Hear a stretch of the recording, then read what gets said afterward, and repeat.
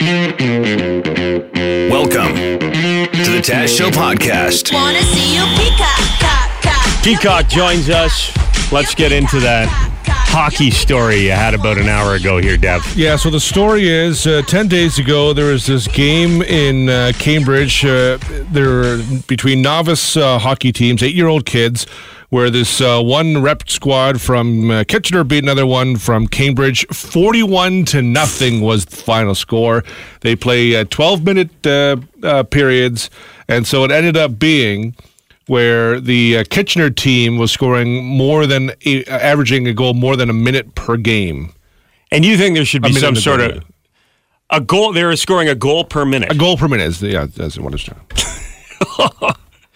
You think there should be some sort of mercy rule in place? There should be a mercy. 41-0 is ridiculous. Like the Kitchener coach was upset. The team that won was upset because it's not good for the Kitchener guys to be winning by that much. The Cambridge team has not won a game this year. They're 0-7.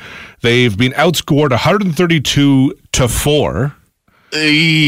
So, like, they're 8 years old. I mean, I'm not saying I believe sports provides a lot of lessons in life in terms of winning, losing, dealing with adversity, working with others, lots of good things, but also they're 8 years old. Like, at a certain point, just call the game. Kitchener wins, and then do something like switch up the teams for that day and just play another game and just have some fun, learn hockey, learn the sport, and send the kids away happy. You've got a son who plays some hockey. What do you think about this? Hello? Oh, sorry. You caught me off guard. I think that this has just gone way too far. I love that the coach had implemented that 5-pass rule, bring it back to center. That's awesome. But it was too little too late. The article that I read last night said after the game got out of hand, 41-0 is unheard of in minor hockey. It's unheard of in any kind of hockey. And, you know, these are little kids who are absolutely in a competitive loop, but they're just learning. And so this is how you're setting them up to feel about hockey. I'll be shocked if these kids, you know, come back. Yeah. We talked a little bit about building character. Absolutely. You know what? In my son's first year, we learned how to lose. We learned how to cheer for all the good things, even if we weren't getting goals. However, we weren't getting beat by such a wide margin. My other son's a goalie. I couldn't imagine watching him take 41 goals like that would just defeat the heck out of him.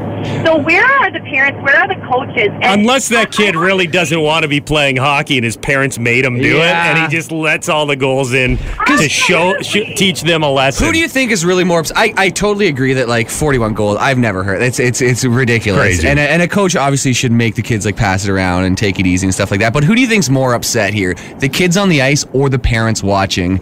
Because as a kid, it was always tough around me to lose a close game. I went to St. Columbus School in Mitchell. We got blown out a lot in a lot of different sports. Not hockey, but basketball, certainly. The close games hurt more than the blowouts, to me. I feel like it's the parents projecting their own feelings on the kids sometimes. Have you ever been beat 41-0? No, I haven't. But I've been beaten like 50-8 in basketball games in St. Columban and stuff. Basketball's different than hockey. I know, but I'm just saying, you should, like, I didn't get depressed over it, you know? No, but you know what? It is really defeating. It is, and yes, you're probably right. There is an element of the parents, but I gotta say, and my two boys are very different. My oldest would have been crushed. Yeah. You know, so it depends on the kid, right? Whether he was 4 or 6 or 10 or 16, he would be crushed. That is just absolutely defeating. Thank you so much for the call. We appreciate you sharing. The phones are going crazy here. We got to go to someone else, okay? Okay, thank you. Okay. Hi, FM 96. Oh, good morning. Good topic. Thank you. I want to talk to you about my brother Bernard, who was a defense player. And they were, the two brothers, played with hockey, and we're very serious about it. And I really enjoyed, as the Rotor sister, to enjoy them and have them enjoy an experience of learning something new, meeting great friends, meeting wonderful Okay, mentors. okay, yeah, they played hockey, they met great friends. But what do you think of this? 42-0. I think my brothers, I don't know what they would have done. It sounds like you just called so you could It's hear very yourself on the sad. radio. I can hear the echo. Yeah, Twice. turn your yeah. radio off and call us back with an opinion. See you later. I was born in 1971 on a cold, brisk August morning. Hi, FM 96. Yeah, What are your thoughts here? my thoughts is that the opposing coach should have known right away that his team didn't belong in that league, and they could have done something about it almost right from the get-go. Well, I think at this point, the team's been outscored by over 100 goals this season. 132-4. And it's only been 6 or 7 It's games. just Dad? getting games. started. So Maybe it's time to move that one team to a different division. Yeah, and I'm assuming that probably 1 or 2 games in, they should have realized that they don't belong there. So the other team that won 42-0, I'm sure they belong there because I believe that other teams are beating that team just as much. So they're doing nothing wrong. The other team should have figured out they don't belong. Well, we, I believe, have one of the parents of one of the children on the phone. Go ahead. My name is Krista. Krista, your son plays on the Cambridge team that got beat 41-0. Yes. And what was it like for you as a parent watching that? I didn't care at all. And the boys all came off smiling. They all had fun. Yeah. Last year, these boys played on half ice with no experience. So the fact that they are even on this team, they are so proud of themselves to just have that team feeling. And honestly, we're just proud of them for trying their best and trying to keep up and just keep going on the ice every time. So on the drive home, there was no tears. Honestly, not one. What was the discussion like in the stands? Did they ask the parents if they wanted to keep going at any point, or? No, nobody did, in my knowledge. They just kept playing. I mean, it wasn't the easiest thing to watch because I wasn't sure how the boys were going to come off the ice. Yeah. But they were so unaffected. What was the difference maker between the two teams? Were they just good on offense, or did they have a great goalie? Why was the other team able to? The other team, you could tell, was way more experienced as a team, or as playing at maybe this level. So that showed a lot, like especially the speed. Because as I said, for our boys, this is the first time they're doing full ice. Yeah. So it's a big difference. All it takes at that age is to have 1 or 2 kids who is a superstar, and your team's going to be dominant, right? I'm not sure. They're all improving. Every game we see a little bit more improvements. And you know what? At the end of the day, this isn't the NHL. Yep. And we're just proud of our boys for going out there and having fun. You are the model hockey parent. Yeah. You are what a hockey parent should be. And, Well, I mean, I don't think people need to trash talk 8-year-olds. It's kind of low. are your boys going to be excited to go to hockey this week? Well, we just had practice yesterday. Again, everybody had fun. They were all trying their best. And, yeah, my son especially, he looks forward to his games. I now have they to lost use it as a practice bribe. 25-0, but Pardon me? How do you lose practice? Well, if your kid is excited about the sport, he's still passionate, then who's anyone to say what's right or wrong here? As Well, long as that's it. I mean, these are kids. We shouldn't be killing their spirit. We should be boosting them up and saying at the end of the day, have fun. As long as they're smiling, that's what's important. If they're excited about the Well, game of hockey, that's it. then more power to Keep them. bashing them, and we're not going to have teams at all, right? Rain next 3 days. Tomorrow, Halloween could suck a little bit tomorrow night. yeah, get the coat over top of the Superman costume. I'll never forget. One year I was Superman, Jim. I was just a little guy, and well, 2 things. It was a double whammy because I was in preschool, and you have like early memories. This is one of my earliest memories. I was in preschool, and I was in my Superman costume that my mom had made me. I was on the monkey bars. I made it halfway across the monkey bars, then realized I had to go pee. And I peed my pants on the monkey bars Just like Superman would. in my Superman costume. And it ruined, I had like blue leotards with red underwear over top of it. Very authentic. it ruined the blue leotards. So I had to wear blue jeans with my Superman costume with red underwear over top of the blue jeans. And I was so upset about it because Superman doesn't wear jeans. And then on top of that, it was cold out, so I had to wear a jacket on top of my Superman shirt. So I just looked like a kid with jeans on and a jacket. Yeah, maybe in hindsight, you could have just been Clark Kent, who's like halfway turning into Superman. Not the same. When you're that for a little kid, you're that pumped up. You have the perfect Superman costume. Yeah, and you go and pee your pants halfway across the monkey bars. The monkey bars are your kryptonite. I made it halfway. Yeah, like because it's not like it gets. Did it get steeper, or it's just you just got tired? I probably should have gone pee before I went on the monkey bars. I had to go really bad. I made it halfway, and there was no turning back at that point. But I remember, you have this. I remember thinking I was hanging on the monkey bars, and I thought, should I let go? But you're a little kid. That's a long way to drop down, right? The monkey bar is pretty high when you're only like 1.5 feet tall. So I looked down and like, nope, just go, buddy. If you dropped down, the impact probably would have forced it out of you anyway. I may have pooped too. So yeah, you may have to modify the costumes to do some trick-or-treating tomorrow night. My little guy is going to be a pilot this year. Grayson, he's almost 2 years old. This will be the first Halloween where he kind of understands that something cool's going on and he's getting free candy. He eats candy this year. He didn't last year. But he's dressing as an old-fashioned pilot. We got him a deal on an old-fashioned pilot costume. What does that all involve then? It looks like a leather bomber jacket with the furry collar and then one of those leather caps. Love it. And goggles. Yeah. Long scarf or no? We may go scarf. You got to be careful. You don't want that thing getting caught up in the propeller. Yeah, because he has a little airplane that he's going to sit on with a propeller too. Yeah, I've seen that. That's cool. That he scoots around on. So we have a couple stops to make tomorrow night. I don't know if we're going to go door to door, but we'll go to Granny's house and a couple friends' houses. Because all they need is the little pumpkin full of candy. Like that's how many stops does a 2-year-old really need to make? That's all he needs, but mom and dad need a little bit more. According to a new poll, 86% of parents steal candy from their kids after they trick-or-treat. And 44% of parents expect to eat more candy than their kids will this year. Not surprising. Yeah, I'm surprised it's not 99% of parents have like dipped in for something, but I'm surprised that they eat all of it. Do kids get sick of it and then the parents go, I got to get rid of it, so I'm going to eat it, or do they eat all of it? The parents are sneaking it out of the kids' bags. And that's what it's okay. You eat the good stuff. Mr. Big. Do they still do the Mr. Big bar?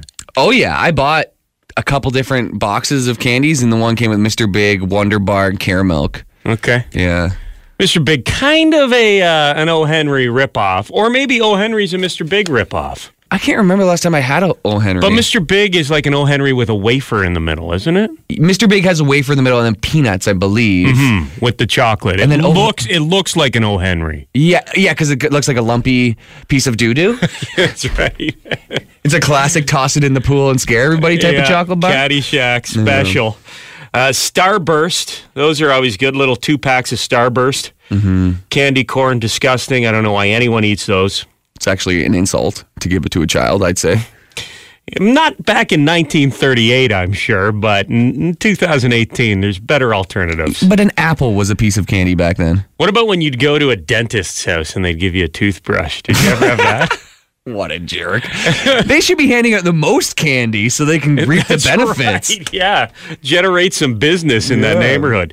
Is this your first or second Halloween? This is your second Halloween in your new house, right, Jim? This would be my second, but last year I had a soccer game, and so I left home. So I left a bowl. It was at 6:30. I left a bowl out, and by the time I came back 2 hours later, it was flipped on its side and it was all gone. Looted. Yeah. We were thinking about leaving the bowl because we have Grayson, our 2-year-old, that we have to take to see Granny, and a couple friends want to see him, and we'll do a little trick-or-treating with him, so we can't be home. I thought about doing the bowl, but putting a dummy next to it. So people, when like a life-size dummy, and people might be like, is that a real person? Yeah. Oh my God, I'm so scared. And they'll just grab a quick piece of candy and run off the porch before the dummy can come alive and scare them. It's like putting a fake cop car on a road. So everybody slows down, doesn't speed. Yeah, or one of those silhouettes of someone leaning against the fence. Yeah. You know what I mean? The farmer's thing. Yeah, the black cutout silhouette of someone. Yeah. Oh, the farmer's over there having a smoke leaning against the fence. I better not steal this tractor. A motion light would work too as well. Maybe. Yeah. The motion light. But I'm looking forward to it. I'm going to dress up in a little cow onesie that I have, and I'm looking forward to meeting the neighborhood because I haven't really talked to that many of my neighbors. The single dude who lives next to the park wearing his cow costume on Halloween. I'm sure the neighborhood parents won't tell their kids to stay away from your house at all, Jim. My 4 udders sticking out the front just looking like a creep. Very strange question was asked by Jim to myself. You want to know if I'm interested in going for an IV with you, Jim? Well, I know it sounds crazy, but I ran into somebody at the London Comic Con this weekend, and they are offering new business in London. And I don't know if you've ever heard about this before, but it goes down in Vegas all the time where people will get super drunk the night before. They'll feel hungover the next day. And there's an option where you can get an IV filled with water and vitamins or whatever. I don't know if it's water. That doesn't sound right. But like something hydrating that you put directly into your bloodstream, and it cures your hangover almost instantly, makes you feel awesome. So you can get back and start drinking again. I know some friends who are doctors who have done that, like on a bachelor party. They'll bring IV bags for the guys for the next day. I was blown away that it was coming to Canada. It seems so. This is going to be a business where you can go and pay to have an IV the day after you get really drunk. Yeah, I don't think it's your hangover. I don't think it's just for drunk. I think it's like if you just feel under the weather in general, but mostly when you're drunk. Like I have a buddy who's a paramedic, and I didn't know he did this, but I was talking about this to a friend on the weekend too, saying this is amazing, this business. And he goes, "Oh, our buddy does that. He's a paramedic in like at baseball tournaments on a Sunday." Are they allowed to do that? Probably not. Or are you allowed to administer? Well, I don't know why you wouldn't.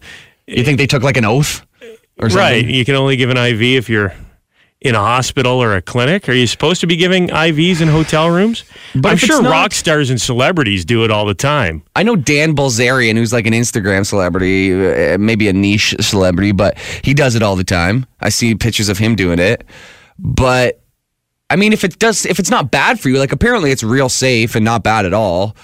So if there's no danger, I mean, as long as you're not using the same needle. Yeah. I don't want to do like what Archie used to do at Pop's Diner with Betty and Veronica and do 3 straws with 1 malt. Just dip the needle in some Jaeger to disinfect it and stick it back in the arm. 2 wires. You and I have the same bag, but 2 wires going in. Hey, man, interesting stuff happens in the country, too. Sometimes. So I guess it's time for the rural report. Rural report. There we go, bud. Yeah, we like to keep track of things that happen in smaller communities in the FM 96 listening area and beyond. Who better to help us out with that than the pride of Mitchell, Ontario, Jim Kelly? Yes, Taz, how's she going, bud? She's going very well. Thank you for asking about her. You ever heard of Simcoe? I have, yeah. Okay. Well, one of the great things I like about small towns is the bond you could build with your neighbor. Uh-huh. You know, you can get real close and they almost become like family. But I also feel like in small towns, sometimes you have nothing better to do and you get a real rivalry going with the neighbor as well over small things. Like the Hatfields and the McCoys. Exactly. You're at each other's throats over what seems like nothing, but it just keeps escalating out of control. Case in point, we've all probably lived next to somebody with a loud dog who just seems to be barking all day and all night. Well, 41-year-old guy on Grove Street, he's getting sick of this neighbor's dog. 2 dogs in this house. He's knocking on the door. He's like, they're barking at 1 a.m. I'm trying to sleep. All day, all night, the neighbor's like, what can I do? They're my dogs. I love them. So Buddy's drinking on a Saturday night last weekend. And he goes, I can't believe it's 2 a.m. and these dogs are barking. Screw it. He goes outside. He starts counter barking to these dogs and getting them all riled up. So they were just kind of casually barking. He's barking outside like a madman, like a werewolf. And these dogs are then going crazy too in response. And it's like a challenge. So the man is barking at the dogs are barking back at the man. He's outside the window going, "Hur, hur, hur, hur, hur, hur, hur." And the dogs are obviously losing their minds. So the neighbor's like, "Hey, would you shut up out there, would ya?" So Buddy goes back inside the house. 2:30, the dogs are still going. So he goes back outside, says, "I haven't had enough." He starts barking outside the window, getting them all riled up. The neighbors are yelling at each other, and he's saying, "Oh, you think my bark's bad? Wait till you see my bite." Oh, they're getting at each other's throats, Taz. This goes on until 7:35 in the morning when the police, the police are notified, and they're given a stern warning about the county's noise bylaws, right? I'm sure all the neighbors are then sick of these two bums going at it. But I'm telling you, this is why legalization is a good thing. We all need to take a pointer from Snoop Dogg and chill out a little bit here. It'll help you go to sleep, even when you live in a real rough neighborhood. It'll help you feel pooched and go to bed at night. That's the only advice I got for you. If you know of a story in a small town you think should be shared on the Rural Report, email it to jim@fm96.com. Wanna see you peacock, you peacock. Time for sports. Devin Peacock. Were there cheaters playing in the World Series this year?